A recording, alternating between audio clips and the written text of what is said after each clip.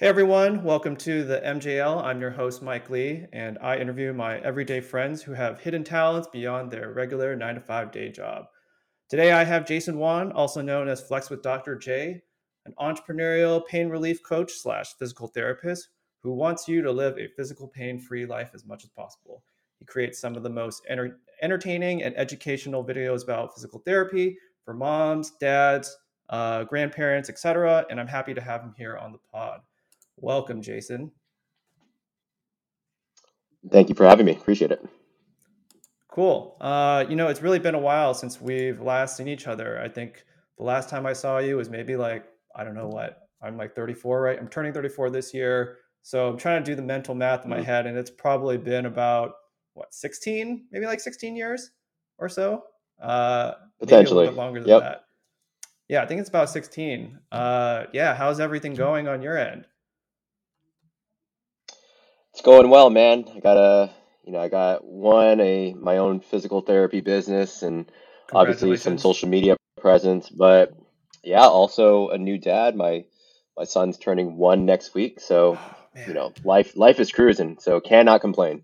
I am definitely not there yet at the dad level. And obviously, a lot of our friends, my friends and our mutual friends, are becoming new parents. Sort of for the first time. So I'm sure that's kind of been an adjustment, and you have a group of people who are also becoming new dads and moms that I'm sure you can confide in. Yeah, definitely. Moms and dads, I mean, people that I definitely empathize with, and people that amongst most people in the world have a lot of responsibility balancing out life, motherhood, fatherhood, and then full-time jobs. So those are some of the best people that I work with. Got it.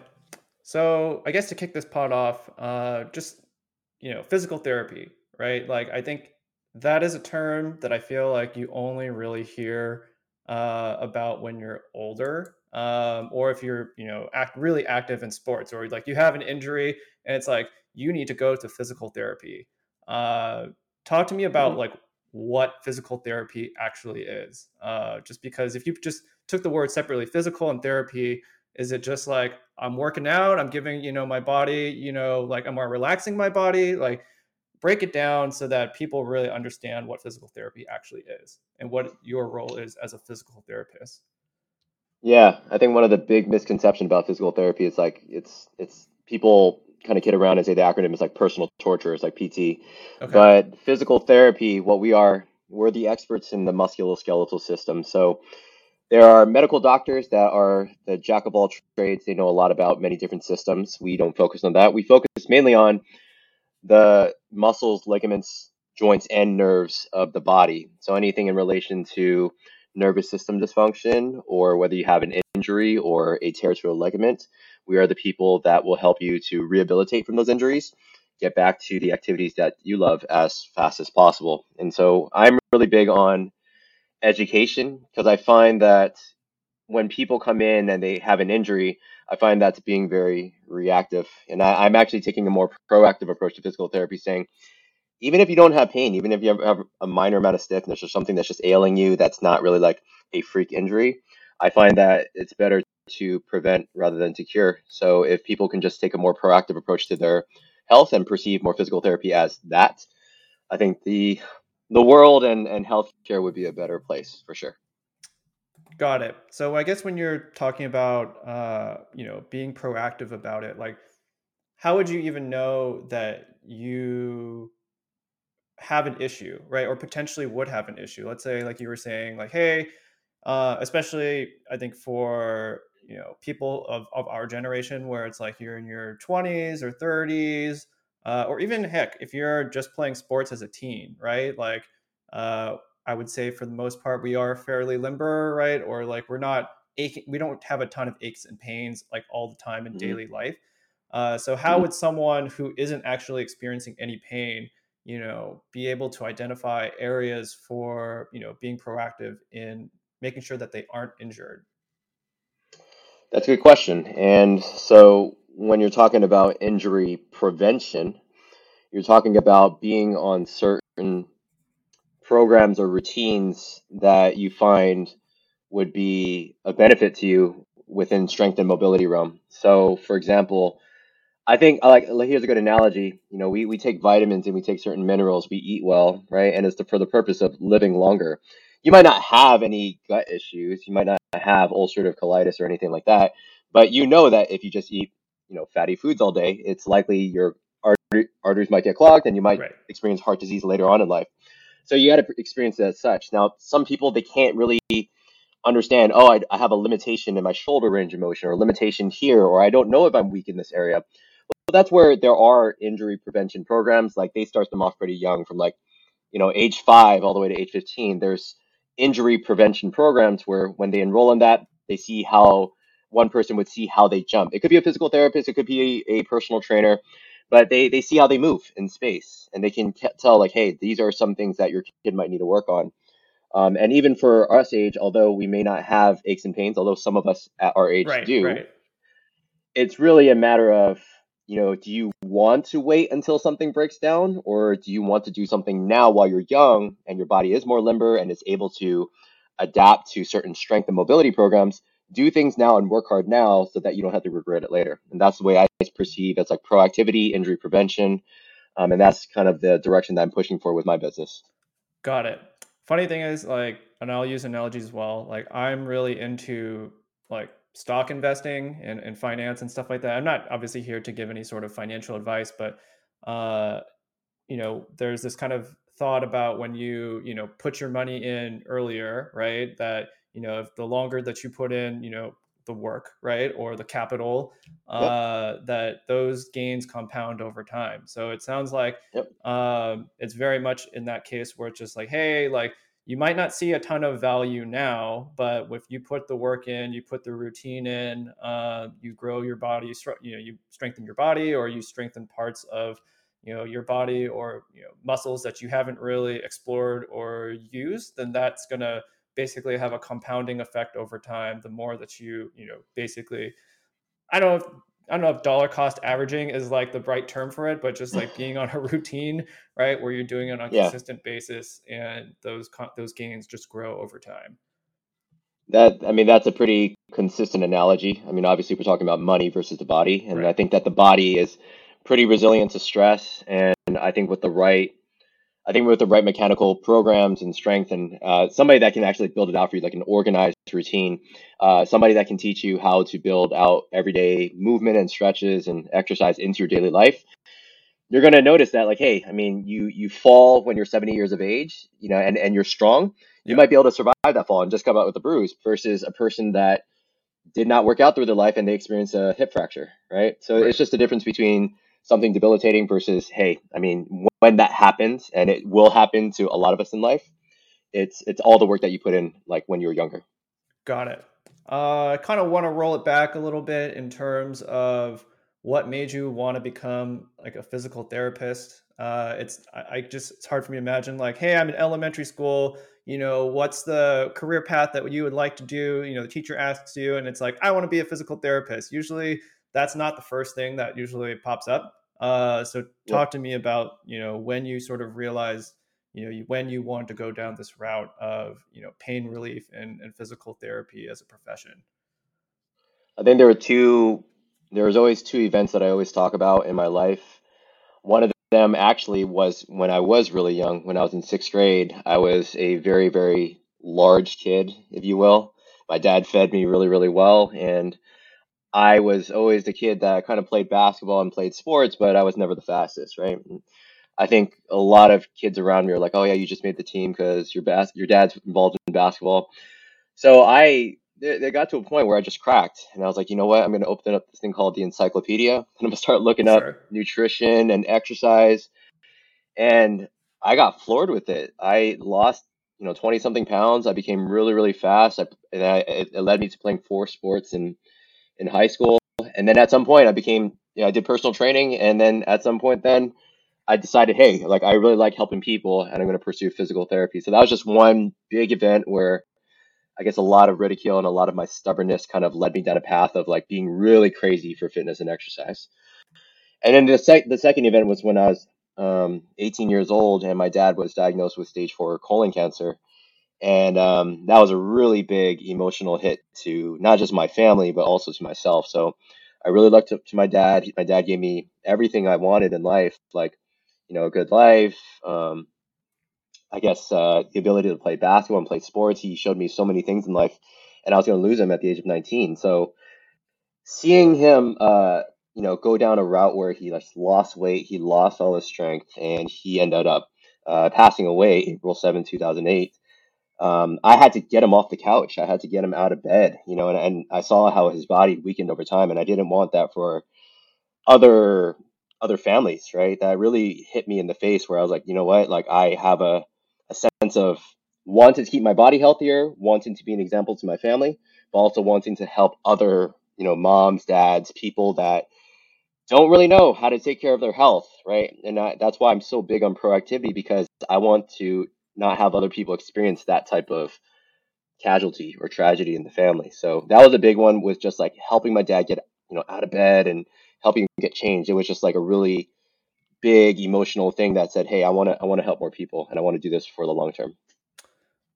I guess for just some background information, like when I met Jason, we actually played together as teammates in our senior year. So I don't know if I necessarily saw you at the sixth grade stage of Jason Wan's Hmm. life, um, and I do know that obviously it was really sad when your dad passing away. He's a guy that I remember had changed a lot of lives, right, through basketball and Hmm. through coaching. And so I just wanted to let people know that like your dad was someone who was really impactful to the Asian American community, the San Francisco Asian American community, as well as the basketball community as well. Hmm. Yeah, definitely a really great guy and someone who changed a lot of lives. One Yeah, thing I for do sure. want to kind of talk about is, uh, you talked about how, when your dad was going through kind of the recovery period, having trouble, from, getting off the couch.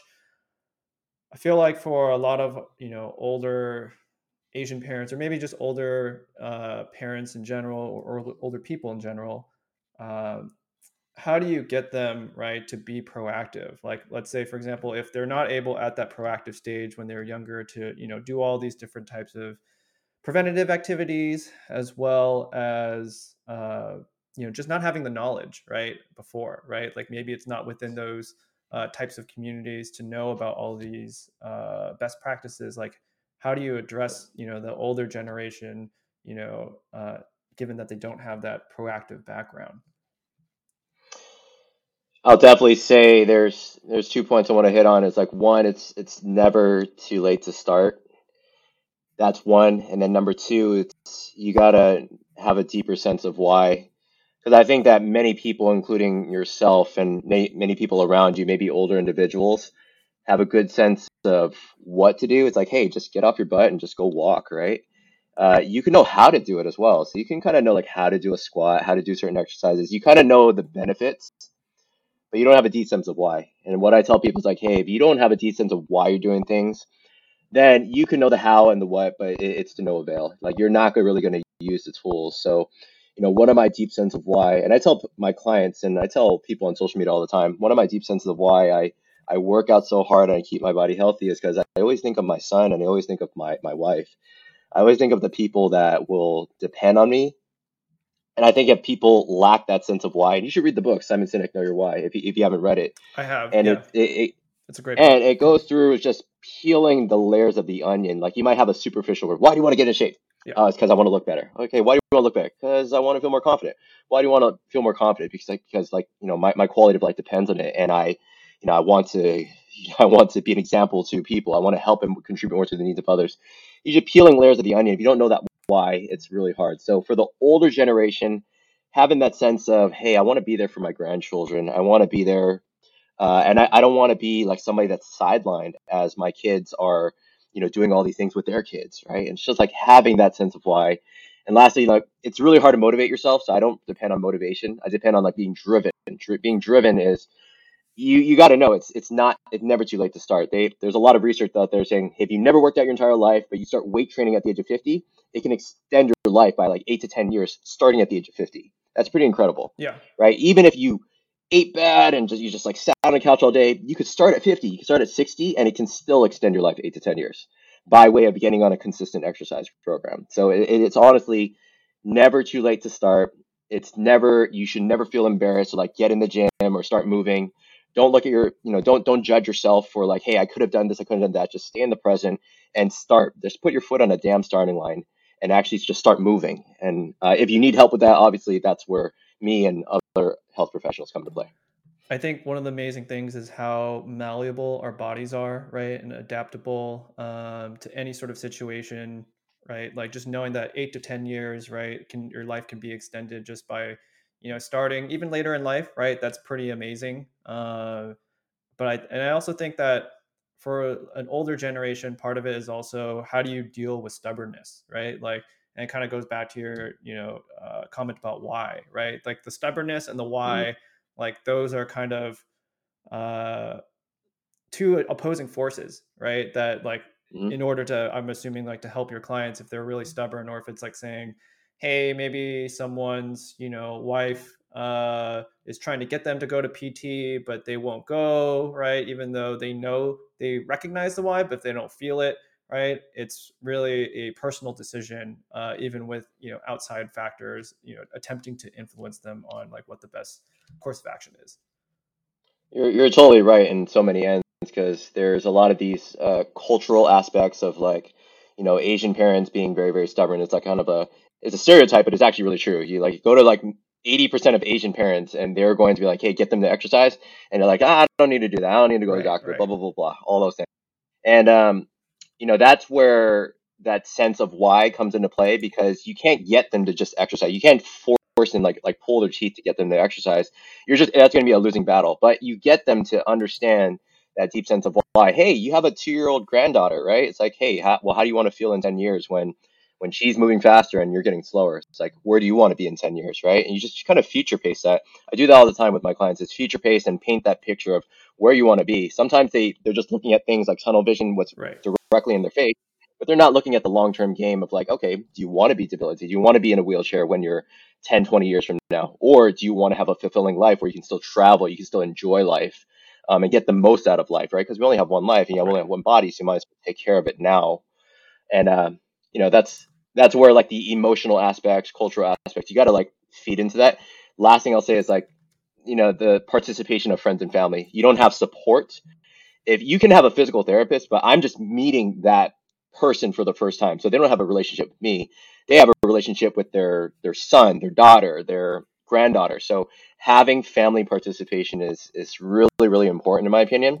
So if you have like somebody that's older than you that you really want to take care of, you gotta put in some of your mental and physical efforts to give them those reminders, give them that accountability, right? Otherwise, then they're kind of just on a deserted island by themselves, and they're gonna fall. They're gonna get demotivated and eventually not use the tools that we give them. Essentially, what it sounds like is I know you mentioned like, being driven and having that why. And I also think that having a system, right? Like trying to systematize ways that they, can't fall off of, like, if they are trying to commit to something, there has to be an accountability system, for them, whether it's like, you're painting a picture of like this potentially could be a future that you may not want, right? To even like, Hmm. hey, you set up a routine. If you don't show up to these routines, right? Or like, sorry, I shouldn't say routines. You don't show up to, let's say, your PT sessions and things like that. Like, how detrimental, that is. So, uh, it's cool that like you talked about like the the not the family system, but friends and family, as well as the why, and I think all those things are connected together. Absolutely, absolutely. I want to go over, some of the like the most common injuries that you typically see, like when people are like, "Hey, like I need to see a physical therapist." Like, what are the most common things that you receive, like inquiries that you receive about pain? Yeah, so I have a lot of clients, and most of my clients deal with more so chronic pain. So if you don't know the difference between like acute pain versus chronic, acute is like your classic ankle sprain. You just hurt it. It's the first time that you did it. There's actual swelling. First 2 to 7 days is pretty tough because there's actual damage to the tissues. I deal a lot with clients and families that have chronic pain. Chronic pain is anything that extends beyond 3 to 6 months. So sometimes the tissues at that moment in time have actually healed, but there's a lot of other psychosocial factors, like they have a fear of movement now, or they feel helpless about their situation, or maybe a healthcare practitioner has told them certain things about their body that didn't sit well with them, that causes a lot of uncertainty. So a lot of the brain and these psychosocial factors plays into the pain experience. And that's where chronic pain does get kind of complex, which you're juggling a bunch of different things. But I would definitely say that with regards to the people that I see, it's a lot of chronic neck pain. Classically, we're all working from home nowadays, Yeah. so it's a lot of neck issues, upper back stiffness, shoulder stiffness, as a result of sometimes upper body, or sorry, like upper neck and cervical dysfunction. There's nerve roots that come out of the spine, so we commonly will see people with numbness in their hands, carpal tunnel, um, a lot of different ailments as a result of more so sedentary behavior, since we're still dealing with this COVID era currently.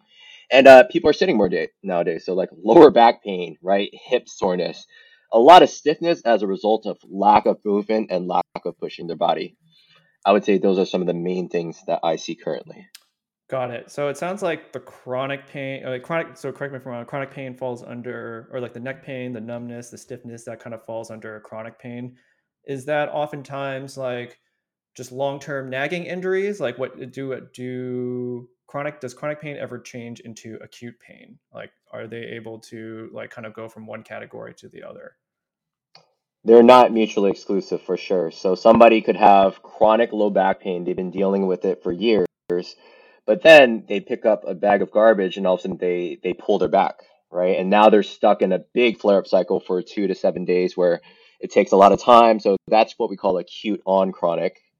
And neck and low back pain doesn't mean it's chronic, right? Some people could just they get out of bed, they come up too quickly, and then they pull something in their neck, and that could be acute, relatively speaking. But as some people, it's like 1 in 4 people in the world that hurt themselves acutely often will fall into a chronic pain cycle because everybody deals with injuries differently. So you could sprain your ankle and you could be like, I'm just gonna like walk it off and just like, just wait for it to rest and you start running again. Right. Some people that have an ankle sprain could be like, oh my gosh, it's the worst thing in the world. I can't work. They start thinking and thinking and thinking and bringing themselves down this negative rabbit hole cycle, and then all of a sudden they're experiencing chronic ankle pain because they think differently about themselves. They think that they're unable, they're fragile, right? And again, those psychosocial factors really play into their perception of the pain. Their pain could be a lot. You guys could have the same exact damage in your ankle, but their Yep. perception of pain could be a lot higher. Got it. So it just becomes kind of this blocker where it's like, okay, if you're walking, maybe you're really nervous about putting more weight onto something or, doing a specific movement. Is that kind of where the psychological part of it comes in, is just like the restriction of a specific movement that it seems like if that continues, right, then your body's going to adjust in a certain way that maybe has like an unnatural gait or an unnatural bend or rotation or something like that. Definitely. Yeah, I mean, just to label it for specifically this podcast, like imagine if you hurt your knee. So Got you it. hurt your knee, you no longer can go down the stairs, you no longer can pick up your child, you no longer can squat down and pick up something. So as a result of that, some of those psychosocial factors can play into it. And like you said, improper gait, changes in movement pattern. After they hurt their knee, they don't want to bend their knee. So guess what? They have to find movements elsewhere. So they might find more movement in their lower back and their hips. So they're picking up stuff without bending their knee, Right. and then they blow out their back, right? So then it just cascades where they're like, I'm going further down the rabbit cycle. Then they start to think, oh, it's my age. Oh, then they get an MRI and it's like, oh, it shows arthritis. Then they get really, really scared. So there's all these just branches of where your brain could go. Right. And the job of a good physical therapist is to teach you how to overcome that, not just by exercise, but educating the person and empowering the person to say, hey, you are able to move, but we have to do it in a very calculated way. Got it. I would say so. You just listed out the most common kind of injuries, or chronic or acute type of injuries that your clients will bring to you. what are the ways that you, especially during a pandemic, right? Because you did mention that a lot of the stuff like neck pain, shoulder, numbness in certain areas and stiffness, those are largely due to an increased sedentary lifestyle. So, what are Mhm. things that you tell your clients that don't necessarily, let's say, have weights, right? Like they don't have like a full gym or something like that, whether it's due to space or cost or things like that. What are some exercises and remedies that you tell your clients from both physical perspective, but also like a psychological perspective to make sure that they're on track to recovery? Yeah, I think that when people see like my Yelp page or social media, they'll see this guy that like is always in tank tops, that has decent musculature, I would say. And they're like, well, like you're lifting heavy weights, I can't do that, right? And that's just a belief system, to be honest, right? There's plenty of the clients that I've had, that even female clients, that their perception is I shouldn't lift heavy weights, and then you get them to lift like 200 pounds off the floor, and they could do it. Like my wife, prior to pregnancy, was able to lift 225 off the floor, right? And she's 105 pounds, so she lifts twice her body weight. And so all these different perceptions of, my body's unable. I'm in my 40s, and just think of it this way: we're all under subjection of gravity, and gravity goes straight down. So gravity in itself is a force. If you lift your hands in the air like this, you're lifting up against gravity. You're still strengthening your body. So just starting off with gravity weighted squats. Don't do a full push up right now. Maybe you can't perceive that you can do a full push up. Great. Get to the wall right now. Put your hands on the wall and do a wall push-up. Can you do that? Great. Then you could progress from there. Once you feel like your body's able, then hopefully start snowballing in the right direction where you have gravity. You can do body weighted exercises. You can do gentle stretches. And if you don't have weights, just find things that are conveniently in the house. I have a bottle of water right here that's 2 pounds, like a hydro flask. Right. And that's 2 pounds of weight. You can lift that up and down. You can strengthen your shoulder and do lateral and front raises. You can find easily household items. Fill up a bunch of books inside a suitcase and then lift the suitcase up and down. So get a little bit creative with, even though you can't afford weights or you don't want to get weights, it doesn't matter. You can always get movement in. That's the great thing about exercise. Exercise to me is an art. You can do it anywhere. I can think of a million exercises to do seated, a million exercises to do lying on the ground, and that's what I would say to people. It's like exercise is legit for everybody. Even if you're on your last breath, on your bed, you can Yeah. still do exercises in bed. And that's all I gotta say about exercise. It's great. Exercise is the best medicine in the world. Very true. Recently for me, I have been doing bouldering. And so that's been a great, I would say, upper half of the body exercise with some flexibility involved, right? With the lower body stuff. With the hips, yep. When I was in college, I kind of had this not really fear, but kind of an aversion to like lifting weights. Like my biggest fear was like, all right, when you're in college or high school, there's this kind of perception that, oh, if I lift weights, I'm going to get really buff or I'm going to get really swole.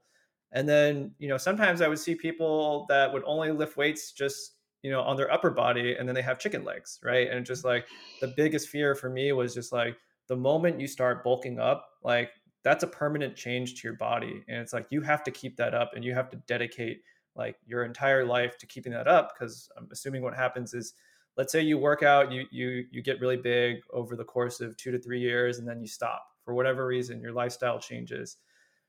That's really hard to put back on, right? Like it's just like the muscle's just not there anymore, but you've also expanded, the skin and stuff like that. So I found that, obviously doing sports or, more calisthenic or just more dynamic exercises with body weights and stuff like that, or using your own body as a weight, Mm. it just really appealed to me as someone who wanted to still stay limber. Like maybe it's just an older way of thinking of like, hey, I'd like to be able to pick something off the floor without hurting my back. It's not necessarily like, oh, I need to show how muscular I am, but just kind of trying to just withstand the forces of everyday life and trying to make sure that I don't suffer any sort of chronic or acute pain.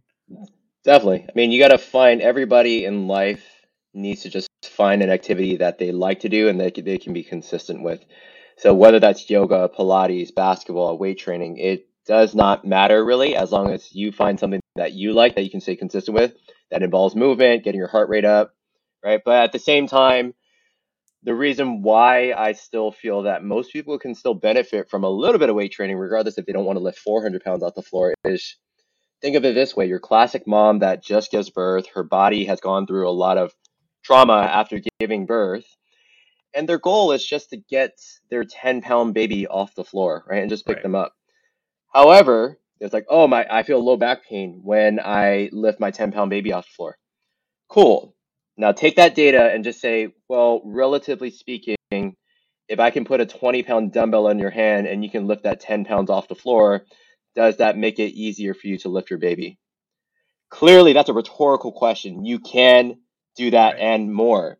So your ability to do things with less pain, without the chances of a flare up, without pulling your back, becomes much less probable if you build the capacity to do things. And I will say, like, it's like the compound interest that you said. If you build now while you're young, then it compounds over time. You don't have to worry as much about your nest egg later on. Same thing goes. You Right. can build up more strength and more speed and flexibility and all these different aspects of health and fitness in your life while you're young.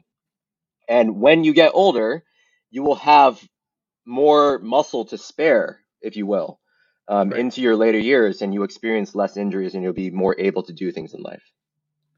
Got it. One of the things you mentioned, right, in terms of answering my question about the different types of activities like that people can do to, uh, I guess, not cure, but just to remedy some of the like the stiffness or like the everyday kind of pandemic type of issues.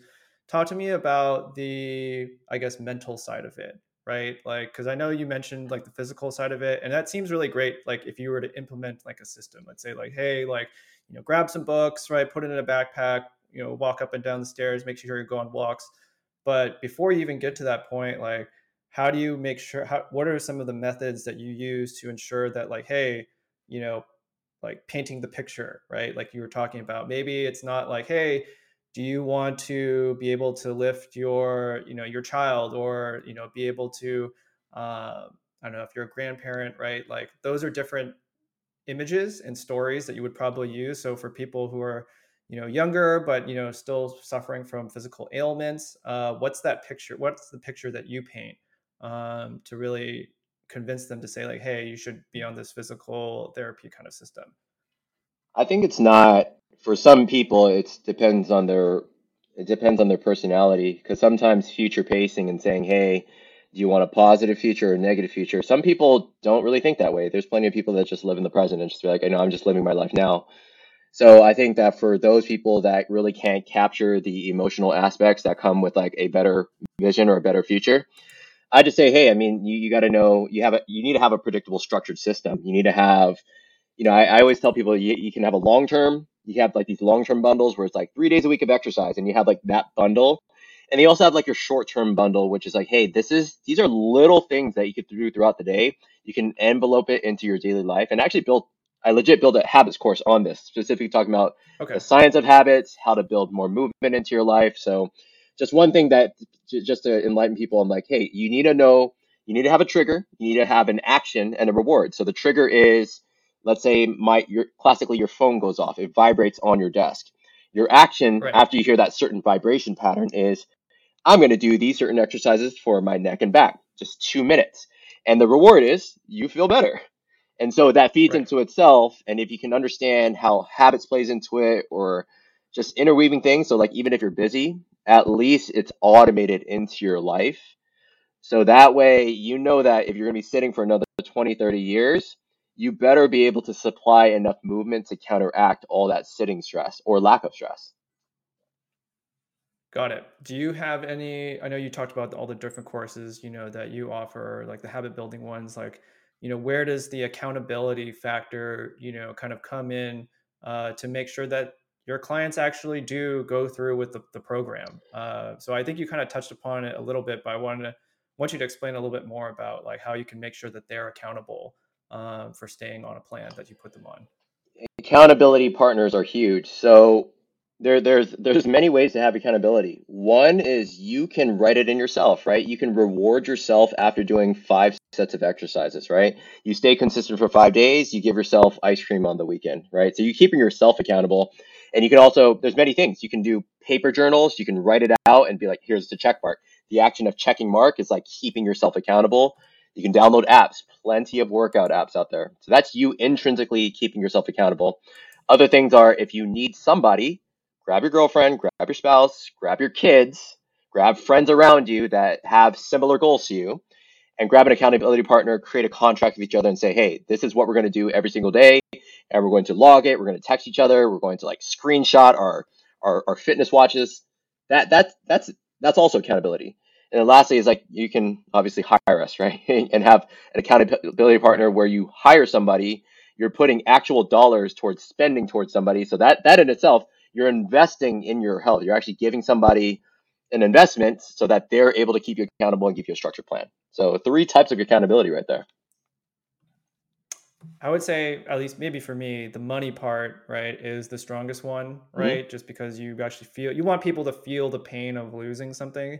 I've heard of like different gyms where it would be like, hey, you pay X amount to your, your gym, not your gym membership, but whoever your personal trainer Mm-hmm. is, right? And then, if you complete, all the courses or you show up, they give you, some of that money back, Yep. right, as an accountability form. So, definitely a big fan of the money part, but I can also see how like there are also social accountability partners as well that can also work, obviously depending on if you're in a budget. But Mm-hmm. it just sounds like there has to be something that you can lose, right? That you got to feel the sting if you don't accomplish it. Otherwise, like, there's no consequences for Yeah. you if you don't actually do it. Yeah, that'd be the two bundles, right? So you have it's same like when we were kids and you have mom and dad, right?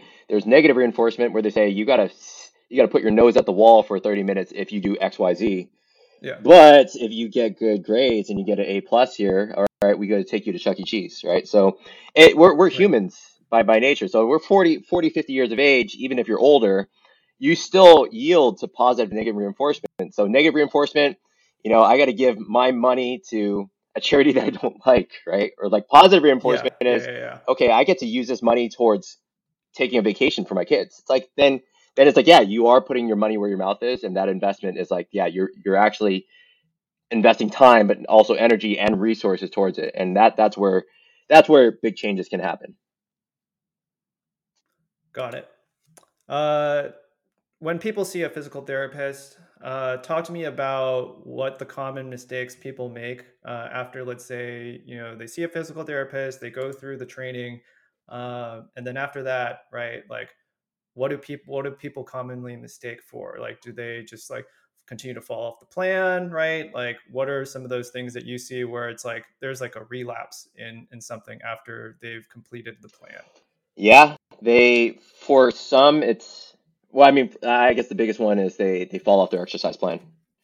But sometimes Okay. falling off their exercise plan is not always their fault because I always tell people all the time humans will always fall towards the path of least resistance. So there's more Of course. resistance to picking up a dumbbell, there's less resistance to watching Netflix, right? So there's always Right. that sense of comfort. I would say it's not always their fault because if the physical therapist or the healthcare practitioner is not setting the example, but is not telling them the long term plan of what they need to do after, and it's simply just the relationship of like authority figure and patient, which is I give you the exercises, you do it, done. And then after you're done, good, on to the next one. I think a good physical therapist should really develop a good relationship with the person and actually become their friend. And actually, because if you don't have good rapport, a good relationship, then the compliance throughout the plan may not work. But even afterwards, it's like, well, why do I respect this person? Why do why should I do any of this? Because they're not giving them a stronger perspective of like why they need to do it after. So it always goes back to the sense of why. Right. You should continue after, so you don't need to see me again. But you also don't want to see me again because therefore you're going to get pulled out of your job. You can't work. You're going to feel less able. And it's all these other, X, Y, Z reasons on why you should continue. So always have that deep sense of why. But like I said, it's not always the person's fault because we're always going to go towards the path of least resistance. And I think it's the physical therapist and the perspective that they give that ultimately will lead to better compliance long term. Got it. You actually touch upon something that leads into my next question is like what's the difference between a good physical therapist and a great physical therapist? I I think all physical therapists think they're great, right? So everyone's going to be really biased. I like myself as a physical therapist. I'm very passionate about what I do. And I also consider myself a lifestyle physical therapist because I want to touch Got it. on the many points of, let's say, if Mike is my client, he has chronic neck pain. I want to be the therapist that tells you how to interweave exercise into your life and not just give you a set of 10 exercises and say, hey, you figure it out.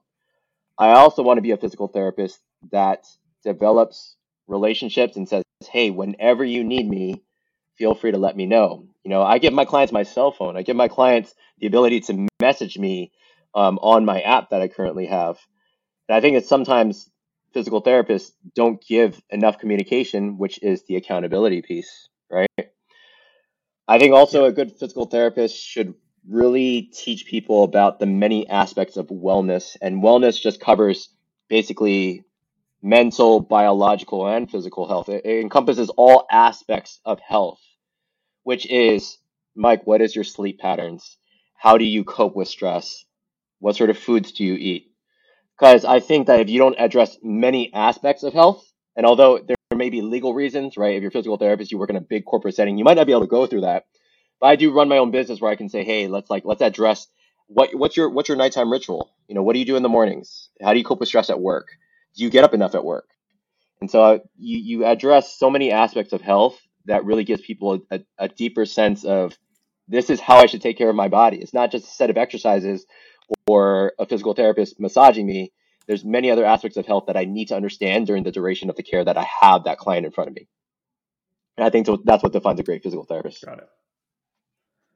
Got it. I think I really like the aspect where you talk about it's less about the actual exercise itself, but more of, addressing them as a human being, right? Addressing, lifestyle, how they, the overall wellness of a person, like the health aspect of it. That's something that I really appreciated, and from your specific answer, because throughout this conversation so far, a lot of what has been resonating has been the psychological aspect of wellness, and just making sure that you put yourself or your clients on a path to overall success. It's not just about the exercises itself. Like, that's obviously the technical side of it, but just like you said, also the reason why Hmm. someone should continue and to get healthy and recover. Absolutely. One thing that I'm really big on is just the words that we use with our clients. So, certain physical therapists or even doctors are not very careful with their words. So you get an MRI and you're just like, hey, Mike, you have degenerated disc disease in your neck and back. I can only fathom if you're not in the healthcare system how that would make you feel, right? And it's just like, okay, Right. you're done. See me next week. Bye. And then it's just like, well, what is Mike thinking after you tell him that information, right? Is like you're not telling them Yeah. anything in regards to education. And you come back to me in the clinic, and then if I was a physical therapist, say like, hey, how's your neck? How's your back? And it's like it seems very impersonal when I hear that. I'd rather Mike come in and be like, hey, Mike, how are you? How are you? How are you coping? How are you coping with, the exercise I gave you? I think it's more like you're Right. addressing the person instead of treating people like a body, like a body part. And I think that's a big thing that I want to change in our healthcare system too. Totally makes sense. I definitely think I see that more with independent, like, doctors in general. So, for example, like, I go to a pretty small dentist in the Mission. He maybe only has like two chairs available. He runs his own business, and it's a space for me to ask questions too. Like, hey, like, when I'm taking care of my teeth, right? It's like, what kinds of food should I eat? Or it's like, hey, I read about this thing like where you can use like baking soda and water to like lower the pH level, or something Mm, like that. And she's like, oh, that's a good substitute for toothpaste or something like that. So the ability, I think, to have a conversation with your doctor or someone in the medical profession, I think, is super important. Not only because like you get to obviously have a new type of friend or a mm, relationship, but also there's a human aspect to every sort of exchange that we do. There are times we don't even talk about dentistry, right? Or like teeth. Like, we'll just ask like, how's your mom? mm, How's your dad? Right? Like, essentially they become part of your mm, community, your family, your social support network. So that's something that I think is a real benefit of small businesses, especially from a medical practitioner perspective. Yeah, you're absolutely right. And I mean, it's less transactional, it's more relational. Transactions regarding insurance and how many visits Mike can get, out of his insurance. I Right. think that's in all fairness, every business needs revenue right, in order to uphold the Right. business. But at the same time, I think me as a healthcare practitioner, there's a reason why I quit corporate, which was I wanted to develop stronger relationships with my clients. I wanted to create the rules around all aspects of wellness that I wanted to do for my clients, and I think that has given a lot of my clients much better quality of care, different perspective on what healthcare should be. Talk to me a little bit about corporate physical therapy for a bit, just because, like, obviously I know you're big on social media, right? You run your own page, and there's a very approachable and accessible, view to physical therapy. But from a corporate perspective, like, what did you learn from the corporate side of things that you've taken to your practice, and what are the things that you have changed from since leaving, or how have you changed since leaving the corporate side of physical therapy? Yeah, it's not like I want to throw anything under the bus, but obviously when you quit a certain job or you change transition, there's obviously maybe a lack of satisfaction in your own job, or there's certain aspects of ethics and regulations that you don't agree with, right? Or it could be a mixture of those things. You're underpaid, right? You're too stressed. Right. So my honest perspective is like, yeah, seeing 12 to 16 patients a day was just something I couldn't do long term. I did not want to get to a point where I was just so exhausted that I didn't want to do my job. I didn't want to get tired of my job. I really loved my job, and I felt like 5 years down the road, I might get tired of it. I might lose the passion on helping people, and it may just be me collecting a paycheck, like maybe some of the PTs that I did work with before. And in all fairness, it's part of the system in which people are in. Like there may be great physical therapists, but it's just more the system, right? So it's like forcing a client in for a 20-minute session, and you hardly give them the quality of care that they need. And that's kind of what happened at times. I had a little break in my schedule, and all of a sudden, boom, something pops up, Sarah Smith, and Sarah Smith gets on my schedule. I'm like, I'm rushing to like get her documentation in and Right. trying to, get as many things I can, but I can't even afford to give her the care she needs, right? It's just like assessment, 1 minute of education. Here's 2 exercises. All right, see me in 2 weeks. And that's another thing. I was so the census of how many clients we have to see per day. I couldn't see my client in time, so I would see my client. Oh, I don't have any gaps in my schedule. Maybe I'll see you in like 3 to 4 weeks. Is that cool? And then you're like, oh, like I have to see you in 3 to 4 weeks. Well, what am I going to do between now and then? So it's all these like Right. gaps in care that I didn't want, and you know, uh, at the same time, I didn't want to be subjected to, I guess, a doctor telling me what I need to do all the time, like getting the referral note. This is what you need to do, X, Y, Z. I didn't want to do that anymore. I wanted to just have somebody come directly to me via what we call direct access, which is allowed in 48 out of the 50 states. Somebody can come to me directly without a doctor's referral note, and to say, hey, I want to see the physical therapist directly. They talk to me directly. It's more relational. It is less about having to go through these different loops in order to get to me. And that also just creates a better experience for the patient as well. Got it. Would you say that, since you're seeing so many clients, was the main goal, right, of, let's say, a typical corporate organization, it's more about the quotas, like how many people can we sort of see, right? Checkpoint, like, they saw them, okay, they had this issue, checkbox, right? Another thing, checkbox, okay. How many of your, it's almost like, because I'm a marketer, Yeah. so we think about things from like how many people did we see, or not how many people did we see, how many impressions did we serve, how many people clicked on Yep. something, how many people converted, basically as they're going down this funnel of stages of recovery.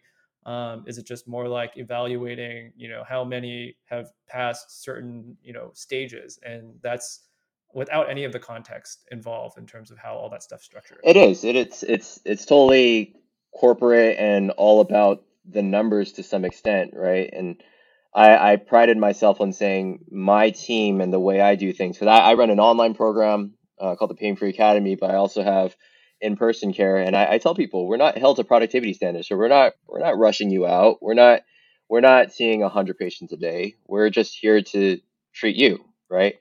So that aspect of, I don't know, how many clients can we see at a certain time? How many visits can we get out of this one person? Oh, the average person was seen 8 to 10 times. Oh, that's less than the hospital down the street. So how can we get that number up? So there's those numbers that we revisited every single week during our weekly meetings. It wasn't about how can we serve Mike and how can we serve the people better and get better outcomes. It was more like how can we get our numbers up? How can we get our rankings up in California? And I don't know. I mean, to an emotional degree, I didn't agree with that. So I don't do those numbers with my clients. I'm just like, hey, I just want to get my clients the best results that they can. If they like our care, they can leave us a review and and go from there, and then we can continue to serve more people. It was more about the people and less about the transactions and cost per lead and what we can bill for the Right. insurance. If that makes sense. Yeah, that makes sense. Given that you are, a small business, like I'm sure there's still things that you take into consideration in Hmm. terms of how you're measuring your own practices, success, and areas for growth and improvement, and things that you're doing well. Like, how do you identify what those things are? Like, I think you mentioned, like, how you know great Yelp reviews, how many people tell their friends and family about your practice through word of mouth. Talk to me a little bit about how you measure success, not only just from a quantitative perspective, but also qualitatively as well. Qualitatively speaking, when you see that, for example, like if I'm running advertisements, right, and that's the numbers that clicks, impressions, cost per lead, all those things, and I do run some ads on certain places, but when you're seeing that you're getting certain people to like get onto your email list or follow you, those are all great statistics to keep in mind because like, oh, a certain amount of followers will convert into a client. But then when you see that you go to your client and they're texting you and they're saying, hey, I'm sending you like two different people that I know, and it's just referral based. Those are also numbers to say, hey, we're doing something right. People are actually saying, hey, Dr. J or the team is getting us results. It was more about the relationship and the experience that they saw that got us those clients. So those numbers are being tracked as well. How many referrals do we get? What are the positive outcomes? How many people actually met their goal versus, they met like 75% of their goal. So we still kind of keep and track some of those measurements and statistics in order to meet up with our team weekly and say, hey, how can we improve the patient experience? Got it. That's actually a really good balance between, obviously there's the marketing side, which is more quantitative, but then also like measuring the patient experience as qualitative. So uh, it seems like it's a good balance. Like you kind of switch modes, depending on how you're looking at the data, or like you're looking at the patient kind of experience. So that's something that I do really appreciate about that. Yeah, yeah. The aspects of business as well. I mean, you have marketing, which you talk about, like how can you market yourself better? Sales, obviously track those numbers a bit. Otherwise, what can't be measured can't be managed. Your business will implode. Yeah. Operations to make my job easier with my assistants and team that helps me. But yeah, I mean, I think the biggest one is like I always tell my team is like, hey, I can let marketing go, I can let certain things go.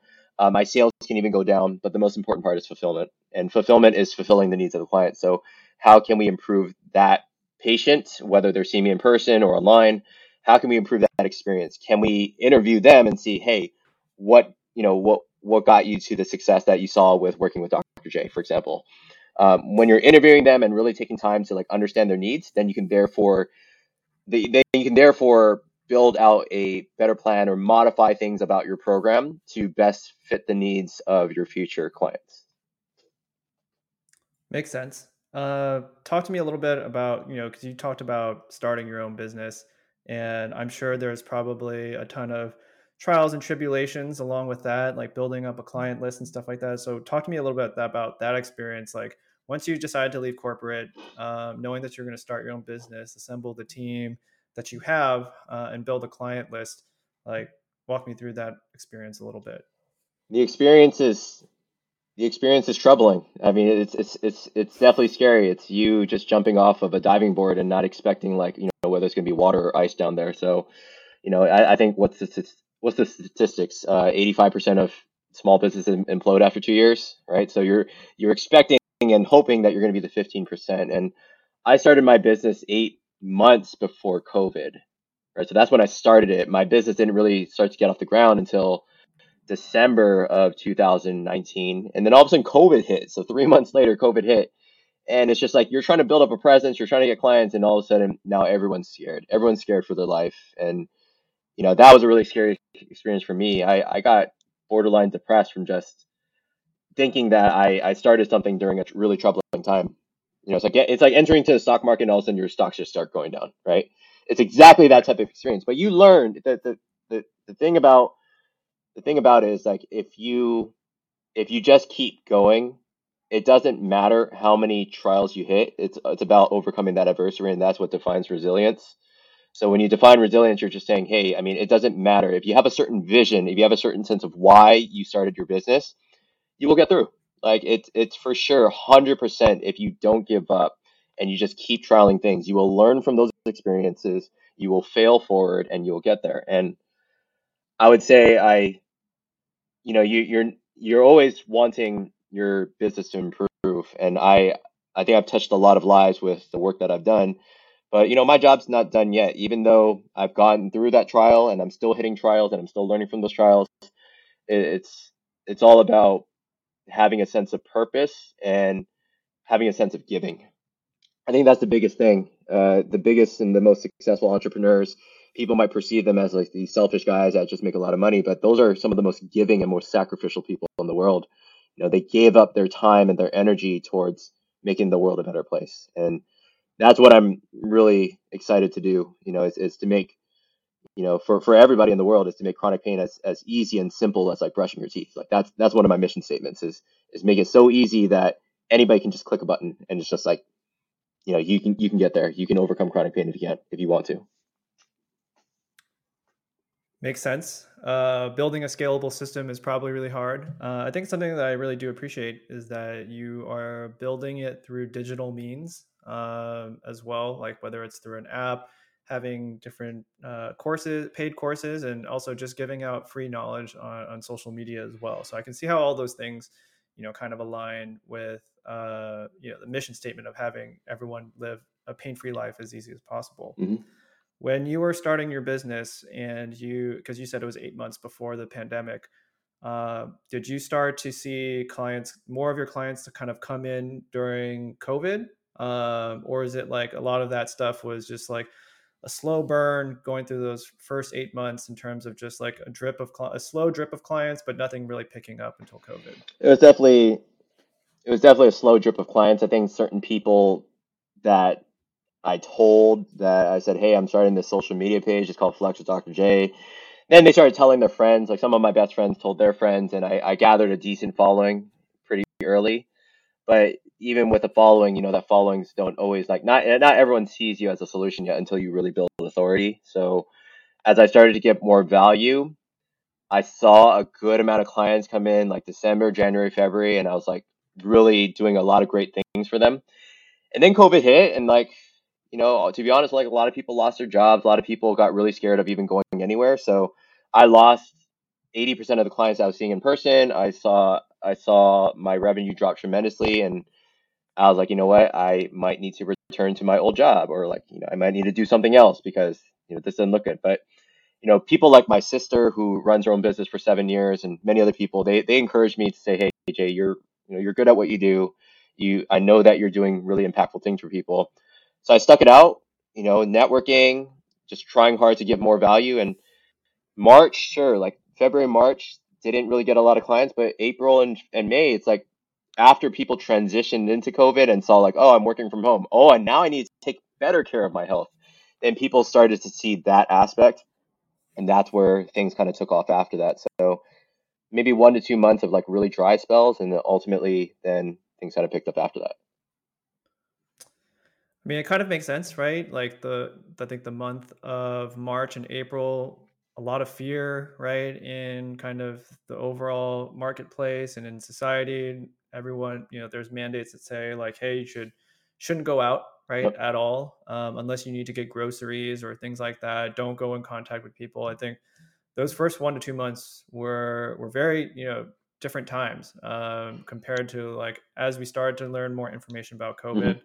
Uh, that's something where I feel like things started not to ease up, but I think it was more people got used to it, Yeah. like you were saying. Yeah. Um, Talk to me a little bit how you had to transition your business to a more virtual facing one during the pandemic. Just because you said that you lost 80% of your in person clients, right? What like going into COVID, and then to rebuild that during COVID. Talk to me a little bit about that process and that pivot to adjust to the times. Yeah. So the pivot actually came, even the pivot came well before COVID as well, where I Okay, started an online program called the Pain Free Academy. I would say maybe even 6 months before COVID started. And I just got inspired by a lot of these other fitness coaches, and maybe they're selling me some advertisements, and I actually invested a good amount of money to learn more about how to build out a more predictable online system where people got good results and you can see people at scale. So I started that well before February, March even happened, and when people started getting the COVID scare. But even then, I lost revenue from both ends, whether it was online or in person. Definitely in person. People were like, I am not coming to the gym for sure. And I was like, that's fine, no worries. But then that kind of just, maybe if anything, that kind of forced me to say, well, if I can't do in person, I need to capitalize more on my online presence, right? So that's where I just started just overloading people with even more value and kind of letting people know that I have a solution, and it's a solution where it's more based on lifestyle and less about the traditional type of PT that was out there. got it. I did want to ask like how the online course like and virtual courses differ than in person, right? Just because most people are probably not used to online specific courses, and particularly if they're paid, Hmm. right? Like talk to me a little bit about the types of experiences each person can kind of get from either being having the physical meeting versus an online specific course designed for them. Yeah, I mean, in person maybe advantages is you're seeing me in person. I'm a 3D object, right? You can actually see, and I can actually maybe even like take you through the gym and show you different things. So there are benefits to in person, no doubt about it. There are advantages to seeing me online, which is like people outside the state as well. So online, you do not have to travel anywhere. I can see exactly what you do in your home. And I would say most people get pain in two places, right? At work or at home, right? So when that's an advantage, I can actually be seeing you in your home. You can be taking me through your home and be like, here's my equipment, this is what I do. And I can teach you how to interweave exercise into your daily life around your home, right? So there's a lot of advantages to that. And then the online system, I guess the great thing is like there is more like group support. So I have like a group program where people are kind of in the same boat. They have similar goals. There might be like a lot of moms and dads, and they're in this together. And I think that's a great thing because one of the biggest things about chronic pain relief and having a positive outcome is actually having group supports, right? Group communities where people can bounce ideas off each other, or when somebody's sinking, it's having a group that can actually pick them up versus, in person, you honestly may be doing it alone. You might have your spouse and everything, but it's not like a group that where everybody has very similar pain, similar aspirations, similar psychosocial factors that we talked about last time. So I think there are some advantages to online and there are some advantages in person. And physical, you don't have to be touched. I like a lot of people are like, oh, manual therapy. Manual therapy is huge in physical therapy, but online you don't have that advantage of like touching somebody or patting them on the back or shaking their hand. But I think, even some of the my best friends and some of the clients that I've developed good relationships with, I have never met in person. And I kid you not, like I have great clients that are all over my website that I have not met somebody from the UK. I haven't met my client from Japan. I haven't met my client from Illinois. And these are all lifelong relationships I built. Awesome. Do you feel that this is something? I mean, obviously, we're still in a pandemic. That you're going to continue to kind of grow internationally or through that virtual side of things, right? It seems like that virtual side of things has like really picked up during the pandemic, and I'm sure for a lot of businesses, anything virtual, right? Like Hmm. anyone can be reachable anywhere at this point in time. So I'm Hmm. guessing that's going to be something you're going to continue to strongly invest in, during the pandemic. Absolutely, absolutely. And if you can build out like a robust program that right now, my program used to be just one-to-one coaching. Now it's transitioned to like a mixture of one-to-one plus group consulting. And now, there's coursework. So there's things that you can do that provides the educational aspects. Like imagine if I just had the same talk about, hey, Mike, straighten up your posture. Hey, Bob, fix Yeah. your posture, right? And then you're just telling the same narrative over and over again. At some point, you're like, okay, well, my time is not being used wisely because I'm just saying the same narrative that I know will help all of them. But why not just put that in one module and just say, hey, everyone watch this module and just go with it, right? So that's where Right. that's where emails kind of go out, at a week by week to take people down a journey where they get from like point A, having a lot of debilitated pain and negative thoughts, to now they're super confident and they're pain free. So as again, fulfillment is the biggest part of my business, and that's what we focus on the most, and that's what we're building out right now. Got it. I do want to transition to the role of strength and mobility, Yeah. just because from my understanding, right, there's obviously like static strength. Let's say if you're, lifting a dumbbell or a barbell, like, that's just one specific movement, versus like if you're doing like full kettlebell bell motion, right, that's more of like a dynamic, fluid kind of strength. So talk to me a little bit about the role of strength, like say strength training and also mobility training when it comes to physical therapy. Strength. I mean, it's just work equals force times distance. So if you can move a certain weight or your own body weight over a certain distance, you're getting stronger. And then when it comes to mobility, mobility, just to give people definition, flexibility is just how far a certain joint can go, how far a certain muscle can be stretched. Versus mobility is combining flexibility and strength together, which is you need to be able to be strong within that range of motion. So Mike might be able to lift his arm overhead like this, but can he actually keep his arm overhead up there with a kettlebell, with a 15-pound kettlebell in his hand, right? That's the determination of he can flexibility wise get up there, but is can he sustain that position, because you have good endurance and stability in that position so that he can prevent injury from occurring.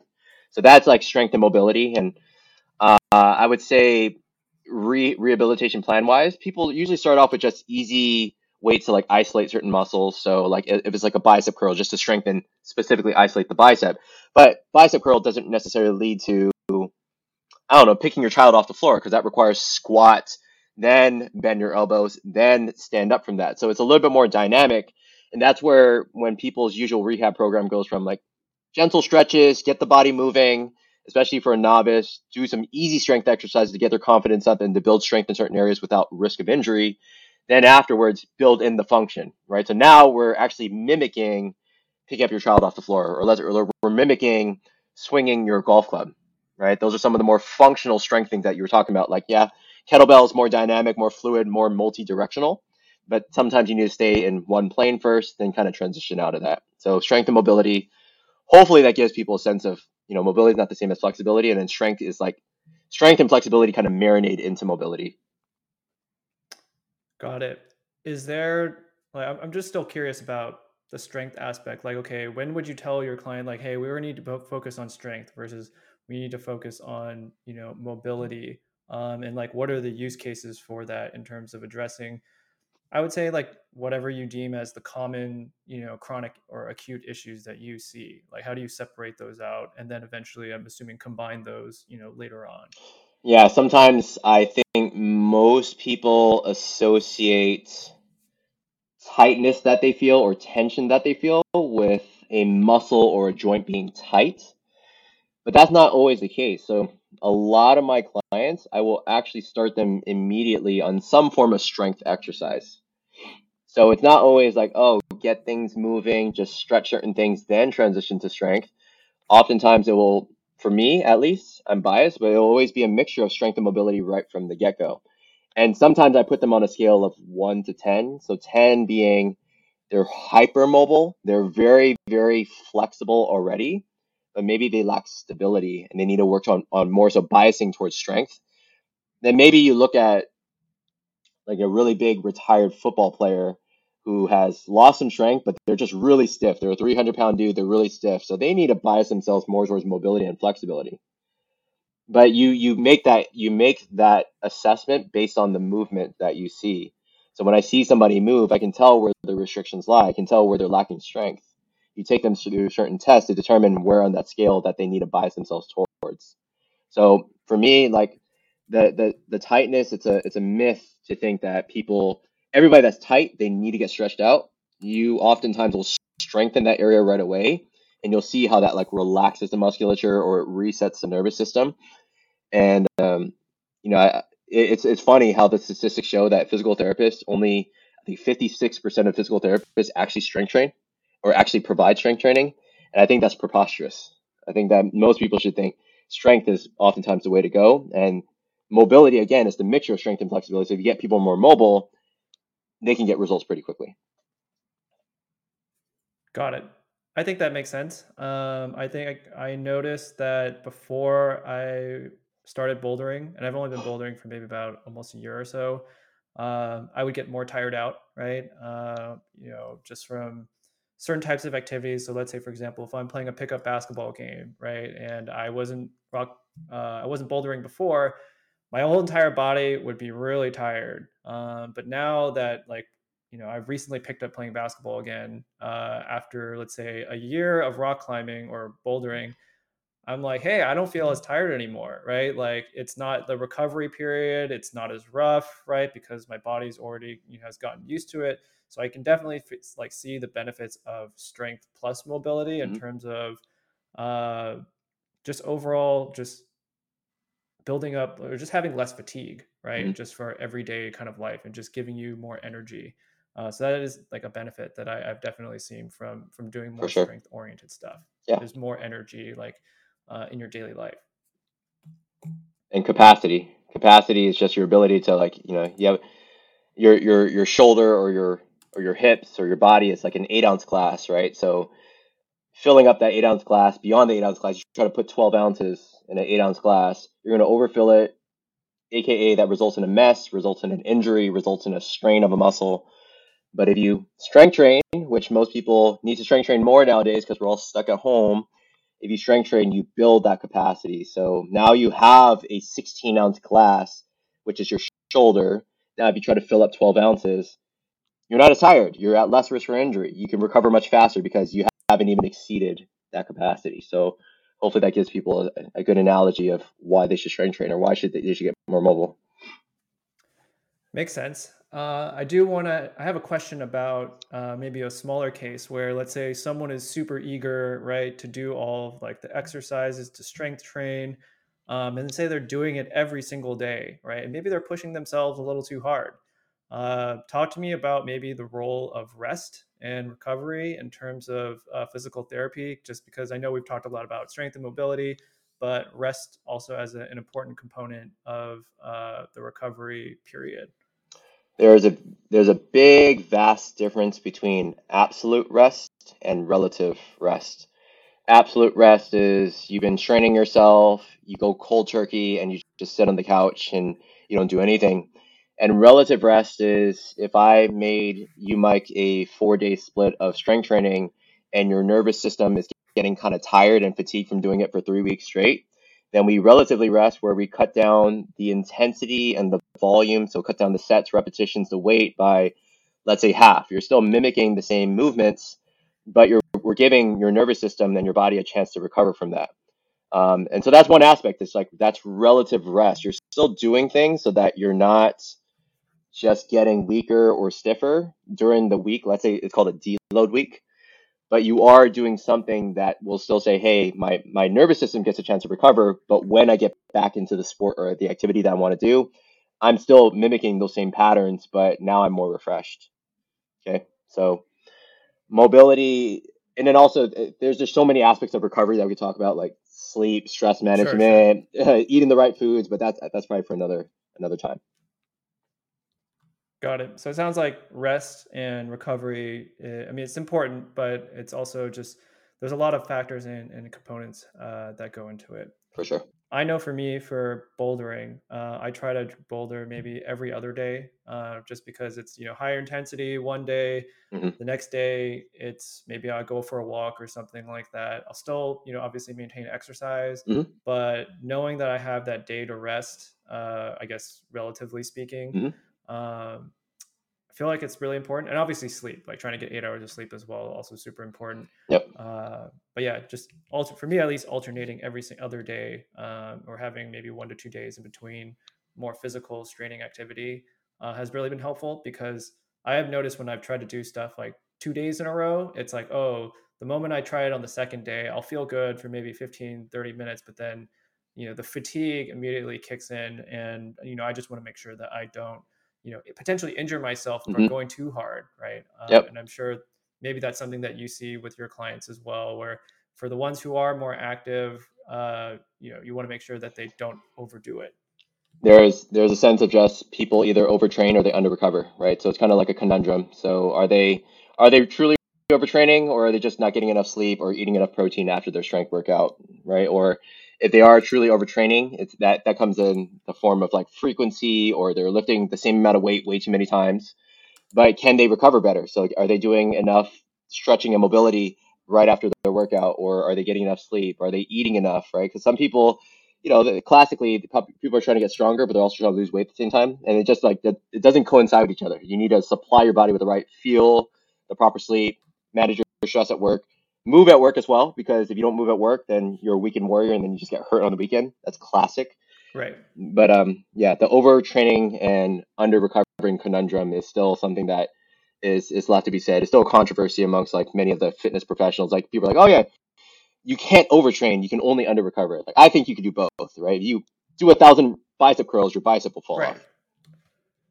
Yeah. Yeah, Like I've seen people where like they just like weight train, or they just like, work on one specific thing, but then like they'll, like for example, a classic one is like they'll do ton of bicep curls, but then they can't do the whole like, put your arms behind your back, right? And yeah, try to link, your hands together, because you just don't have that flexibility. And it's like I would imagine with strength training, you're potentially, like you were saying, like a football player, you're stiffening up, right, certain types of muscles without the flexibility. hmm, So I can see how you do need that balance a little bit.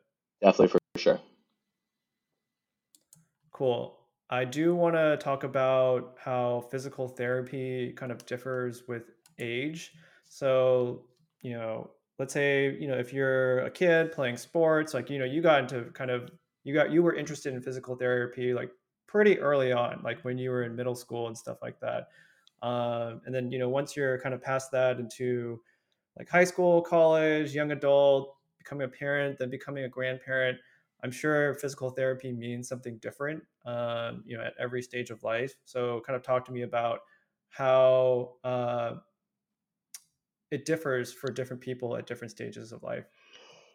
I think for kids and adolescents they can't stick to structure, right? And I don't treat a lot of kids anymore.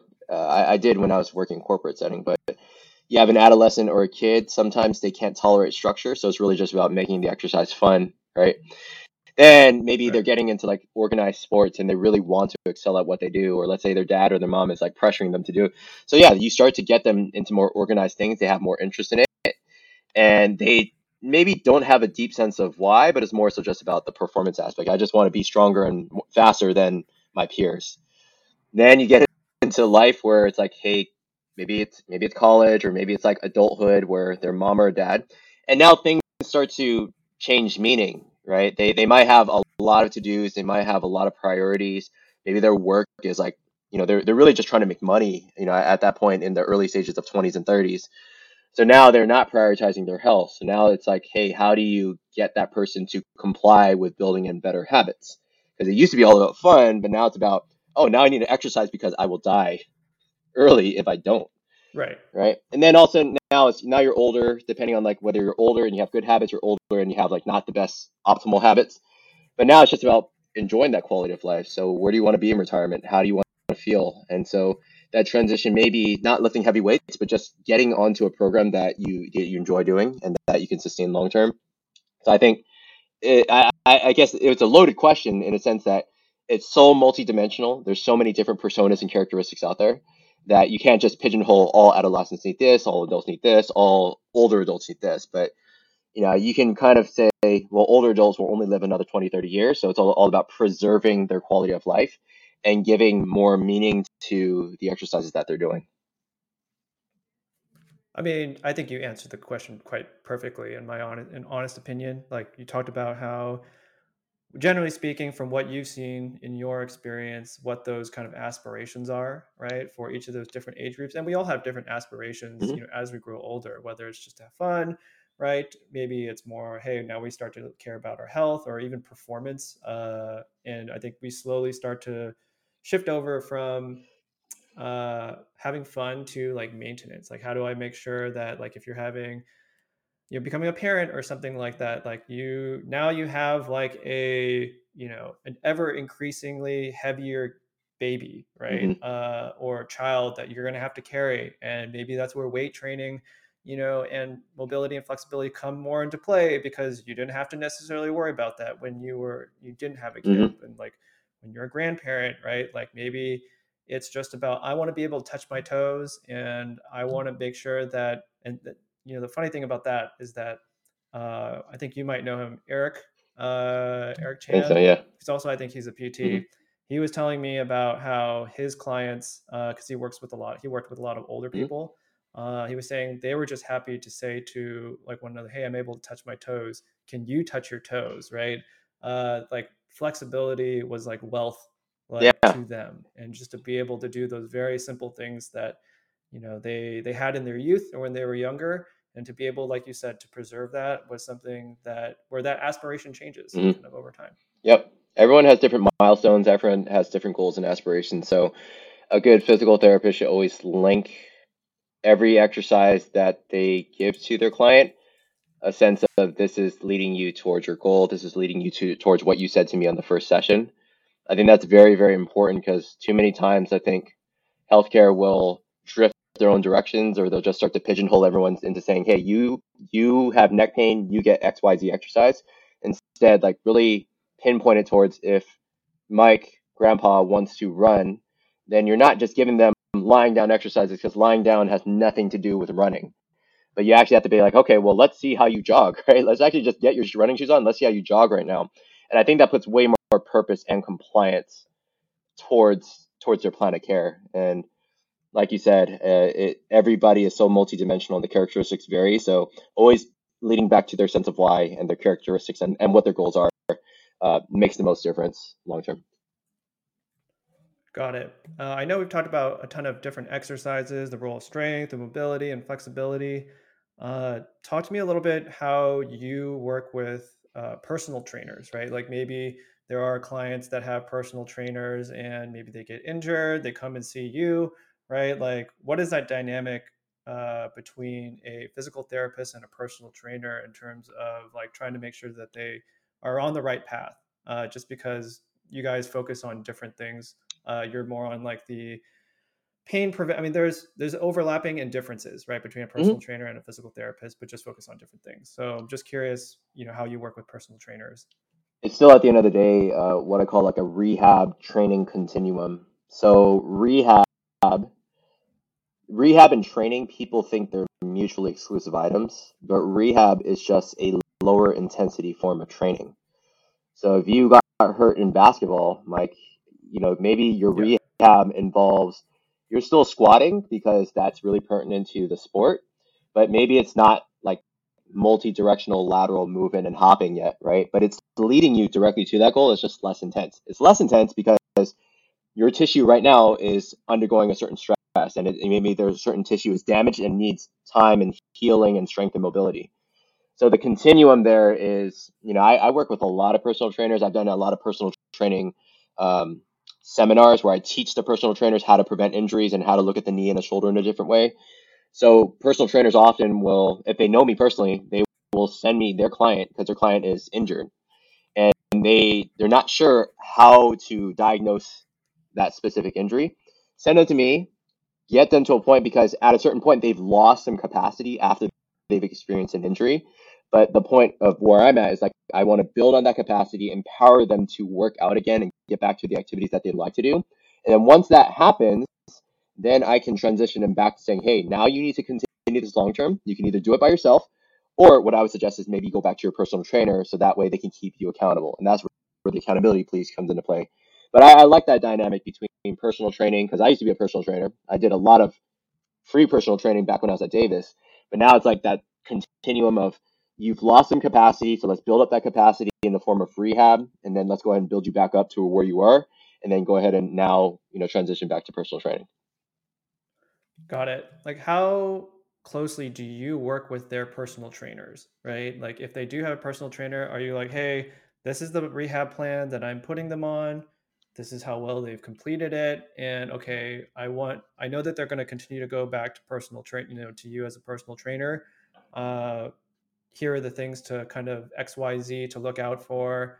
Do you continue to follow up once they've, let's say they've gone back to the personal trainer and see like, hey, are they actually progressing? Is there any flare ups? Like, talk to me about that relationship that you have with maybe your clients' personal trainers, or let's say if your clients don't have a personal trainer, right? Is that something where you have a network of personal trainers that's fit for their specific physical level or the type of injury that you want to make sure that they don't re-injure again by basically providing them an accountability partner? Cool. It sounds like almost like a two-part question. So I would say it is a disservice as a physical therapist to not communicate with a personal trainer and say, hey, if they're seeing me, but they're seeing the personal trainer at the same time, what that personal trainer needs to abide by. And they get governed by law. And I say, like, I know their injury. You might know that they have knee pain, but I know exactly what's going on because I've assessed their joint mobility and everything. So I'll tell them exactly what they need to do if they're still continuing with them.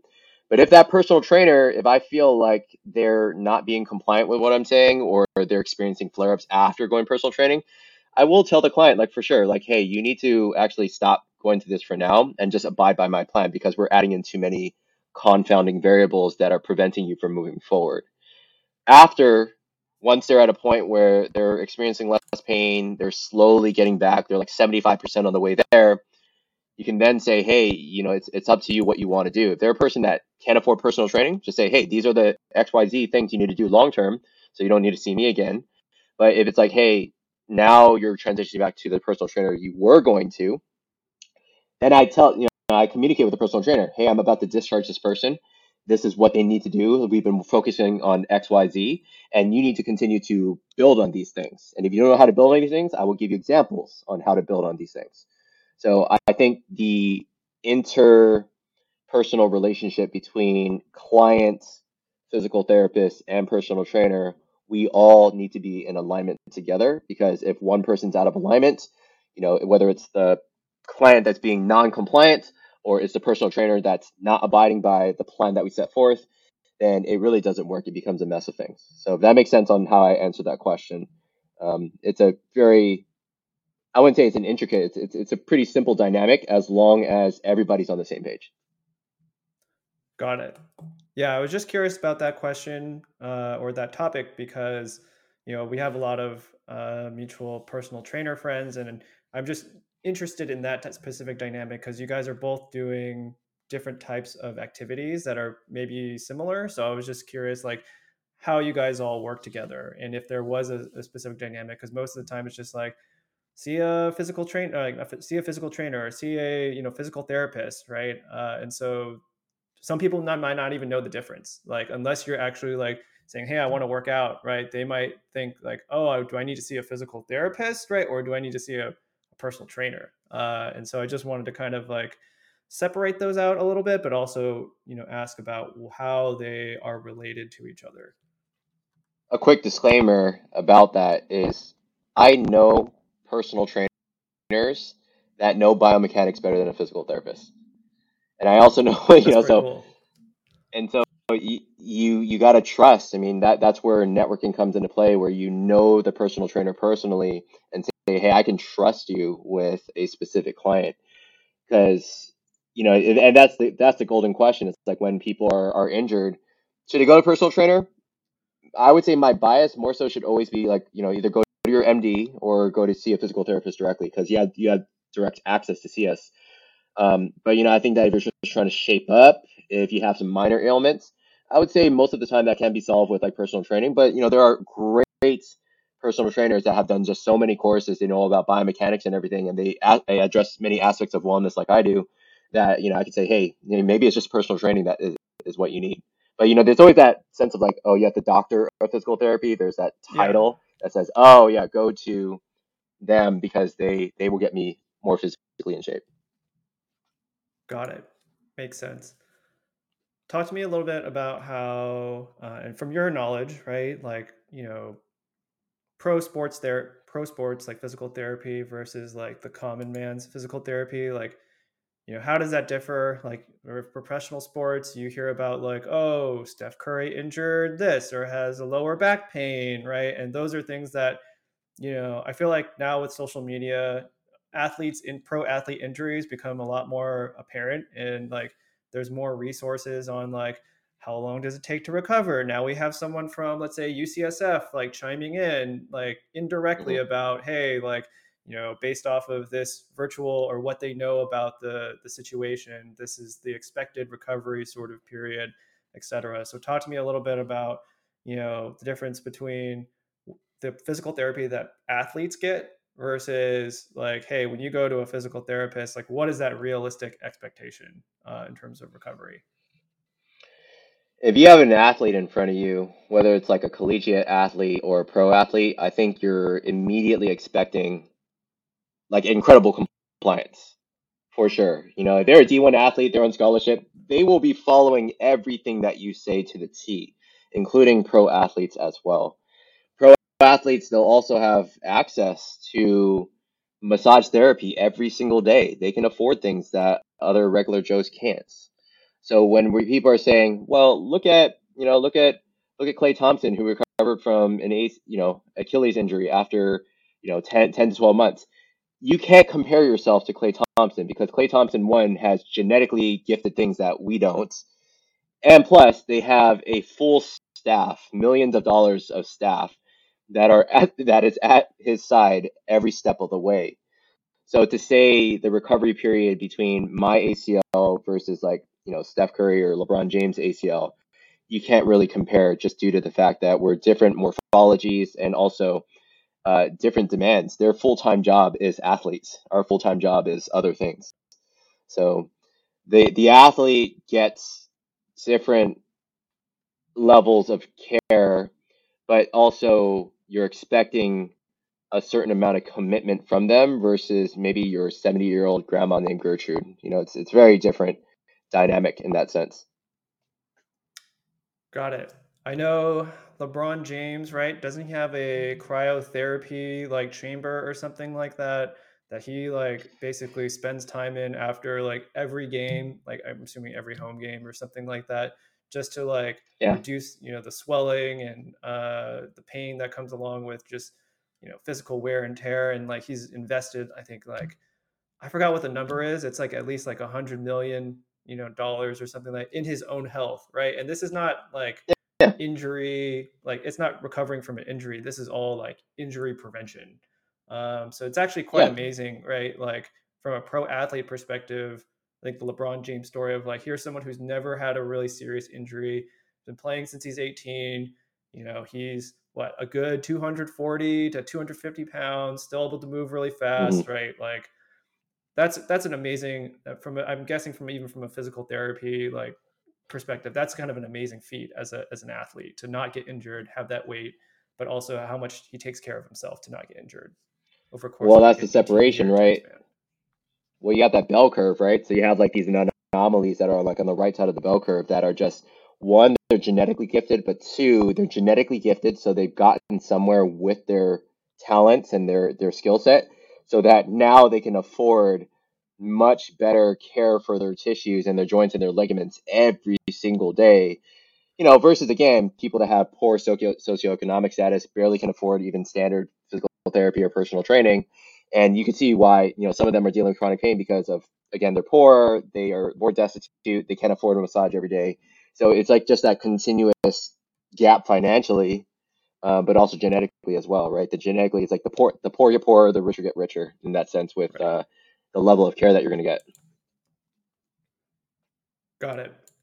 I'm curious to know how physical therapy knowledge, whether it's education and whatnot, how has that like advanced and evolved over the last like say 30, 40 years, right? I would imagine physical therapy was probably taught one way as people started to do more research or education or, trials and clinical studies, like that education has evolved. So say maybe Hmm. the physical therapist advice that was available 40 years ago, right, is probably going to be somewhat different from today potentially. So talk to me about like that evolution of physical therapy education, and how where is it sort of trending, if there are any trends that we should kind of be aware of. That's such a loaded question because the the side of like the physical therapy student, they are getting better quality education than I am now because I've been out of school for 7 years. And research will always change over and over and over again. So we're constantly debunking certain myths. We're catching certain physical therapists that are older than us in terms of, hey, they used to think, for example, keep your knees behind your toes, and that's the best thing for the knees. But actually, it's been shown that you bring your knees over your toes because that's what you need to do to get the knees stronger. So, there's so many of those myths and fallacies and things that used to be true in the 90s, and now it's like, now things have changed. People with ankle injuries, ankle ligament sprains, classic, like just a classic ankle ligament sprain basketball in the 90s or like early 90s, they used to cast them for that. They used to cast them and put them in a boot and just let them sit for like 6 to 8 weeks. Now, I sprained my ankle like, 2 years ago, and I was immediately in the gym doing weight training, like immediately on the ankle. So just times have changed, and the people, how people think have really changed. And trust me, like let's say 5, 10 years down the road, things that I say on social media, things that I say on my YouTube, that can be proven false in 5 to 10 years. And it's up to the therapist in terms of keeping up with the latest research and evidence. And that's that continuous care, or like continuing to become the best version of your standard profession as best as possible.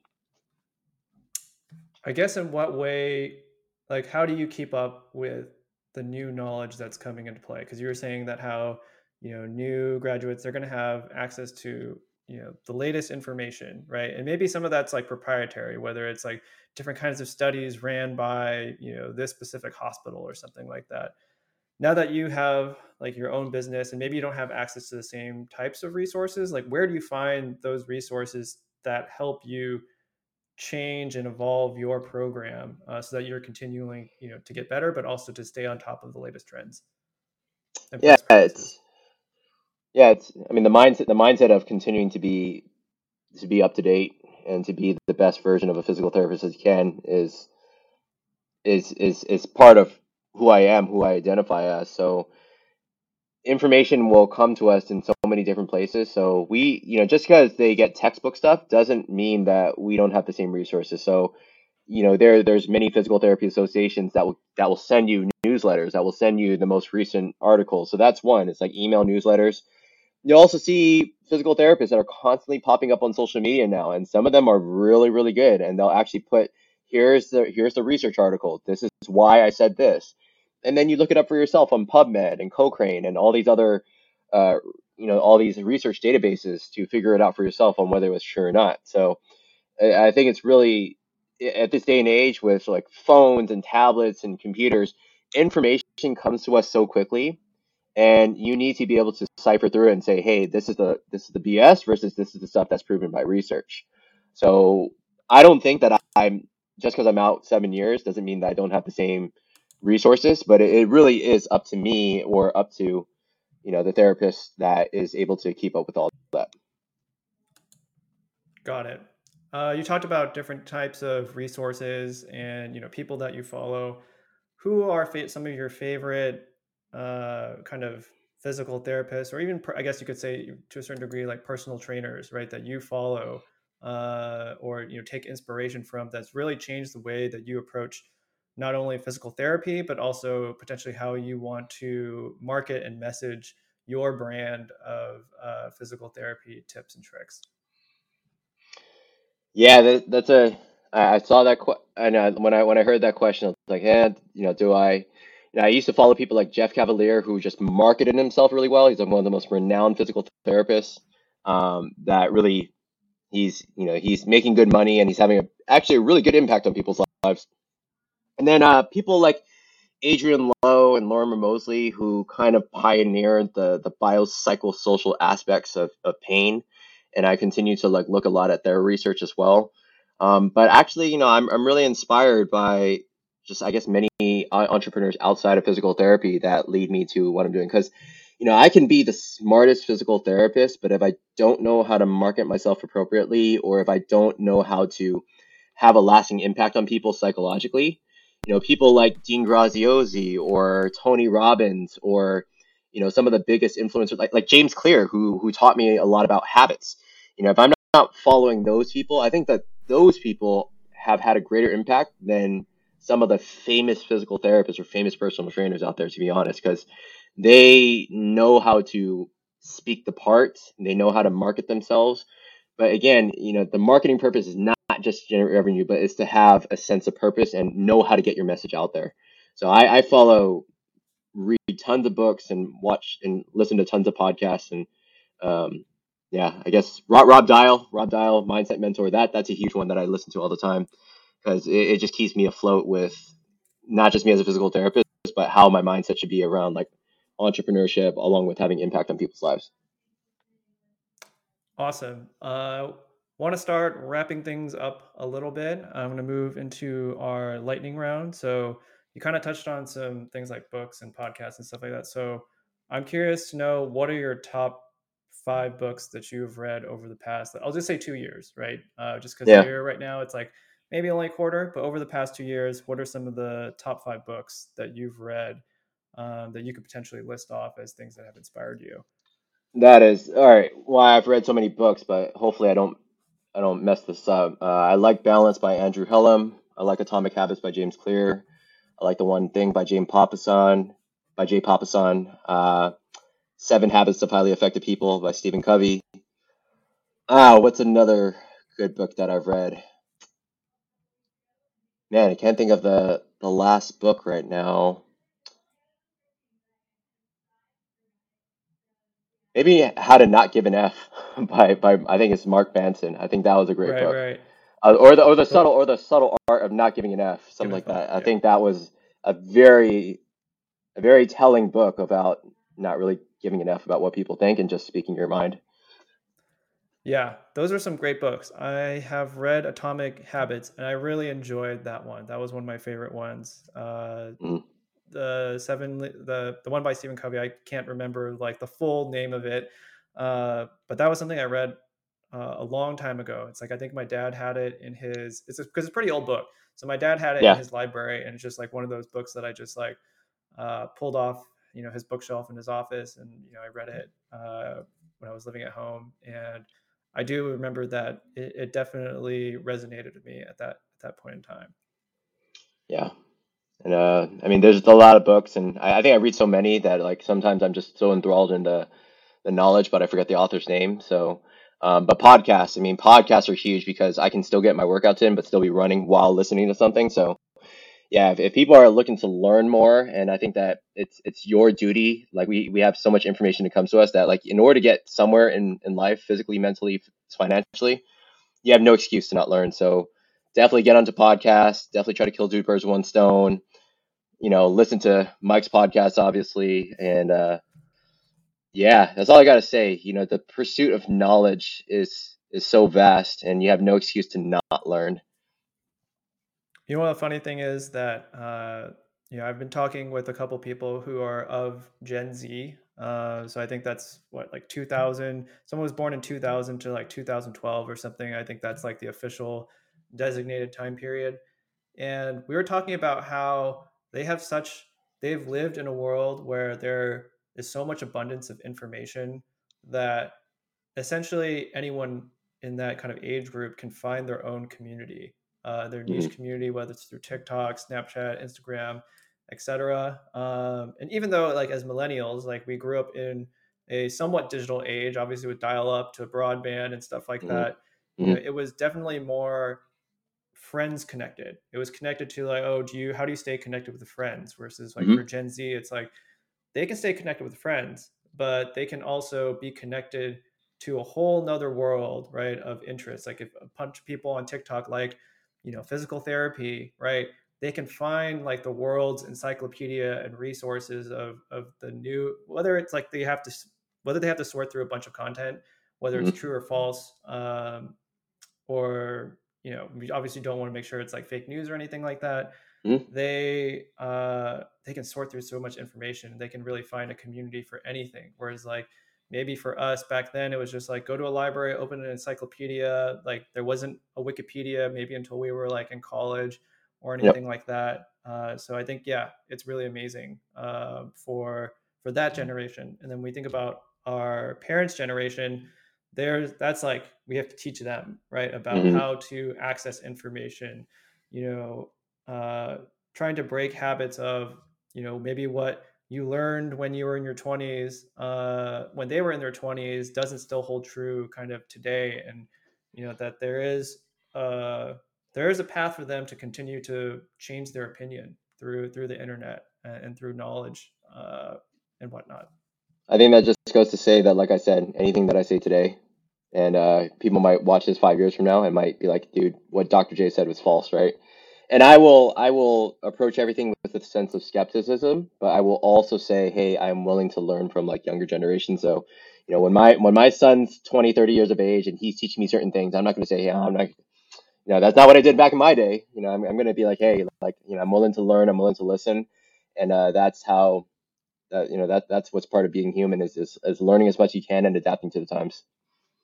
Yeah, adapting to the times is really important because everyone is making decisions through a different set of contexts. And so without that context, someone's decision might be different. And so that's something that I'm very cognizant about as I get older. And let's say for people who are potentially mentoring or talking to that are younger, I'm not necessarily going to give them the same advice. I'll say like, this was my context when I made the decision.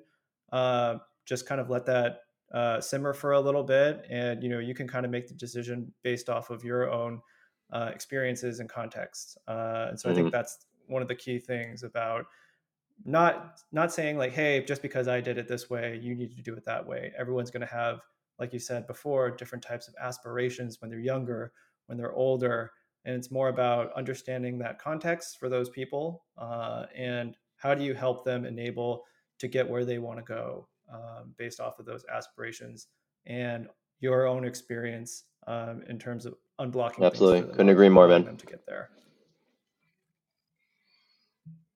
Uh, Next question is, who do you think this year is going to win the NBA championship?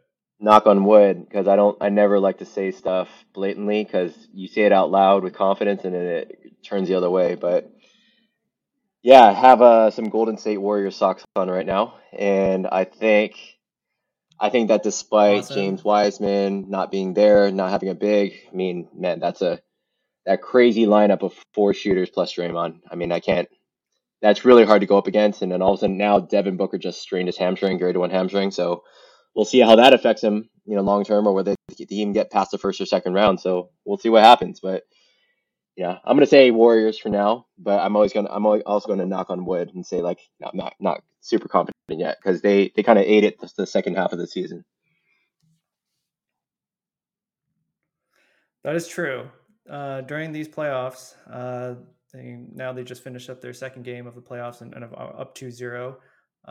Health obviously is a big factor, for them, going into the rest of the playoff series and going to the championship. We'll Hmm. see. We'll see how things go. I think that's, yeah, definitely health across the board during the playoff season, right, is like one of the major Yep, factors in terms of how far they go. Health, luck, right, matchups. It's all a big combination of how definitely. things can kind of Yep. shake out. My last question for you is, who do you think you could introduce to the pod that you think would be a good fit, or has information that you would love to see get shared much more often? Man, I think one of my mentors and people that I really respect is probably my sister, who got me out of. I think she's one of the pivotal people that got me out of depression. When my business first started, and she is definitely still somebody that continues to help me, mentorship, because she's years beyond me as a business. Although she's in insurance, and I'm not even sure if State Farm is allowing people to podcast, right? Because they might have strict regulations. Sure, But sure, yeah, I sure. mean, I might have to get back to you on that one and see, what are some other people I could think of. That's somebody that pops up right away. Um, yeah, and I might know a couple, like maybe like health coaches or financial people that have really inspired me. So I'll get back to you on that one. All right, no worries. I know this is a lightning round, so you probably weren't expecting all these Mhm. questions and putting you on the spot, but that is the purpose Yep. of a lightning round. Where can people find you in your services and all the things that you offer from a physical therapy Yeah, I've perspective? expanded to many different places. So one is I just started my YouTube, which is youtube.com/FlexwithDoctorJay. So DoctorJay. I post content probably like 3 days a week nowadays, and that might slow down later. My Instagram also FlexwithDoctorJay, and I do have a Facebook support group that has well over 100 hours of people seeing my ugly mug talk about pain relief and everything. So if you look up pain relief support for parents, or just go to www.flexwithdoctorjay.online/group. You'll be able to find the group, answer a couple of membership questions, and then have access to a crazy load of information, probably beyond what you actually need. I think those are majority of the places. And yeah, people could go to www.flexwithdoctorjay.com as well, just to read my about section, read about what I do and what my purpose is in life, my mission statement, everything like that. And yeah, Jason at FlexwithDoctorJay.com. If any of you guys want to email me, happy to have a conversation with you or just to answer a few questions for you. Awesome. I'll make sure to include all that information in the description below. But Jason, I really want to thank you for coming on to the podcast. I learned a lot. And the funny thing is, like, we didn't necessarily talk about like the actual exercises or Mm-hmm. anything like that, because that's not the important part. The important part is, the reason why, the psychological aspect behind wanting to, be preventative about your health, but also making sure that you stay on the path to recovery, as someone, that cares about their overall health. So that's something I really appreciated and took away from Absolutely. today's Hopefully podcast. you learned something. I definitely learned a lot about you and what you're trying to do with this podcast. So yeah, I'm excited to listen to this own podcast, just to like re-listen to this, and I look forward to seeing more episodes. All right. Thanks, everyone. Take care.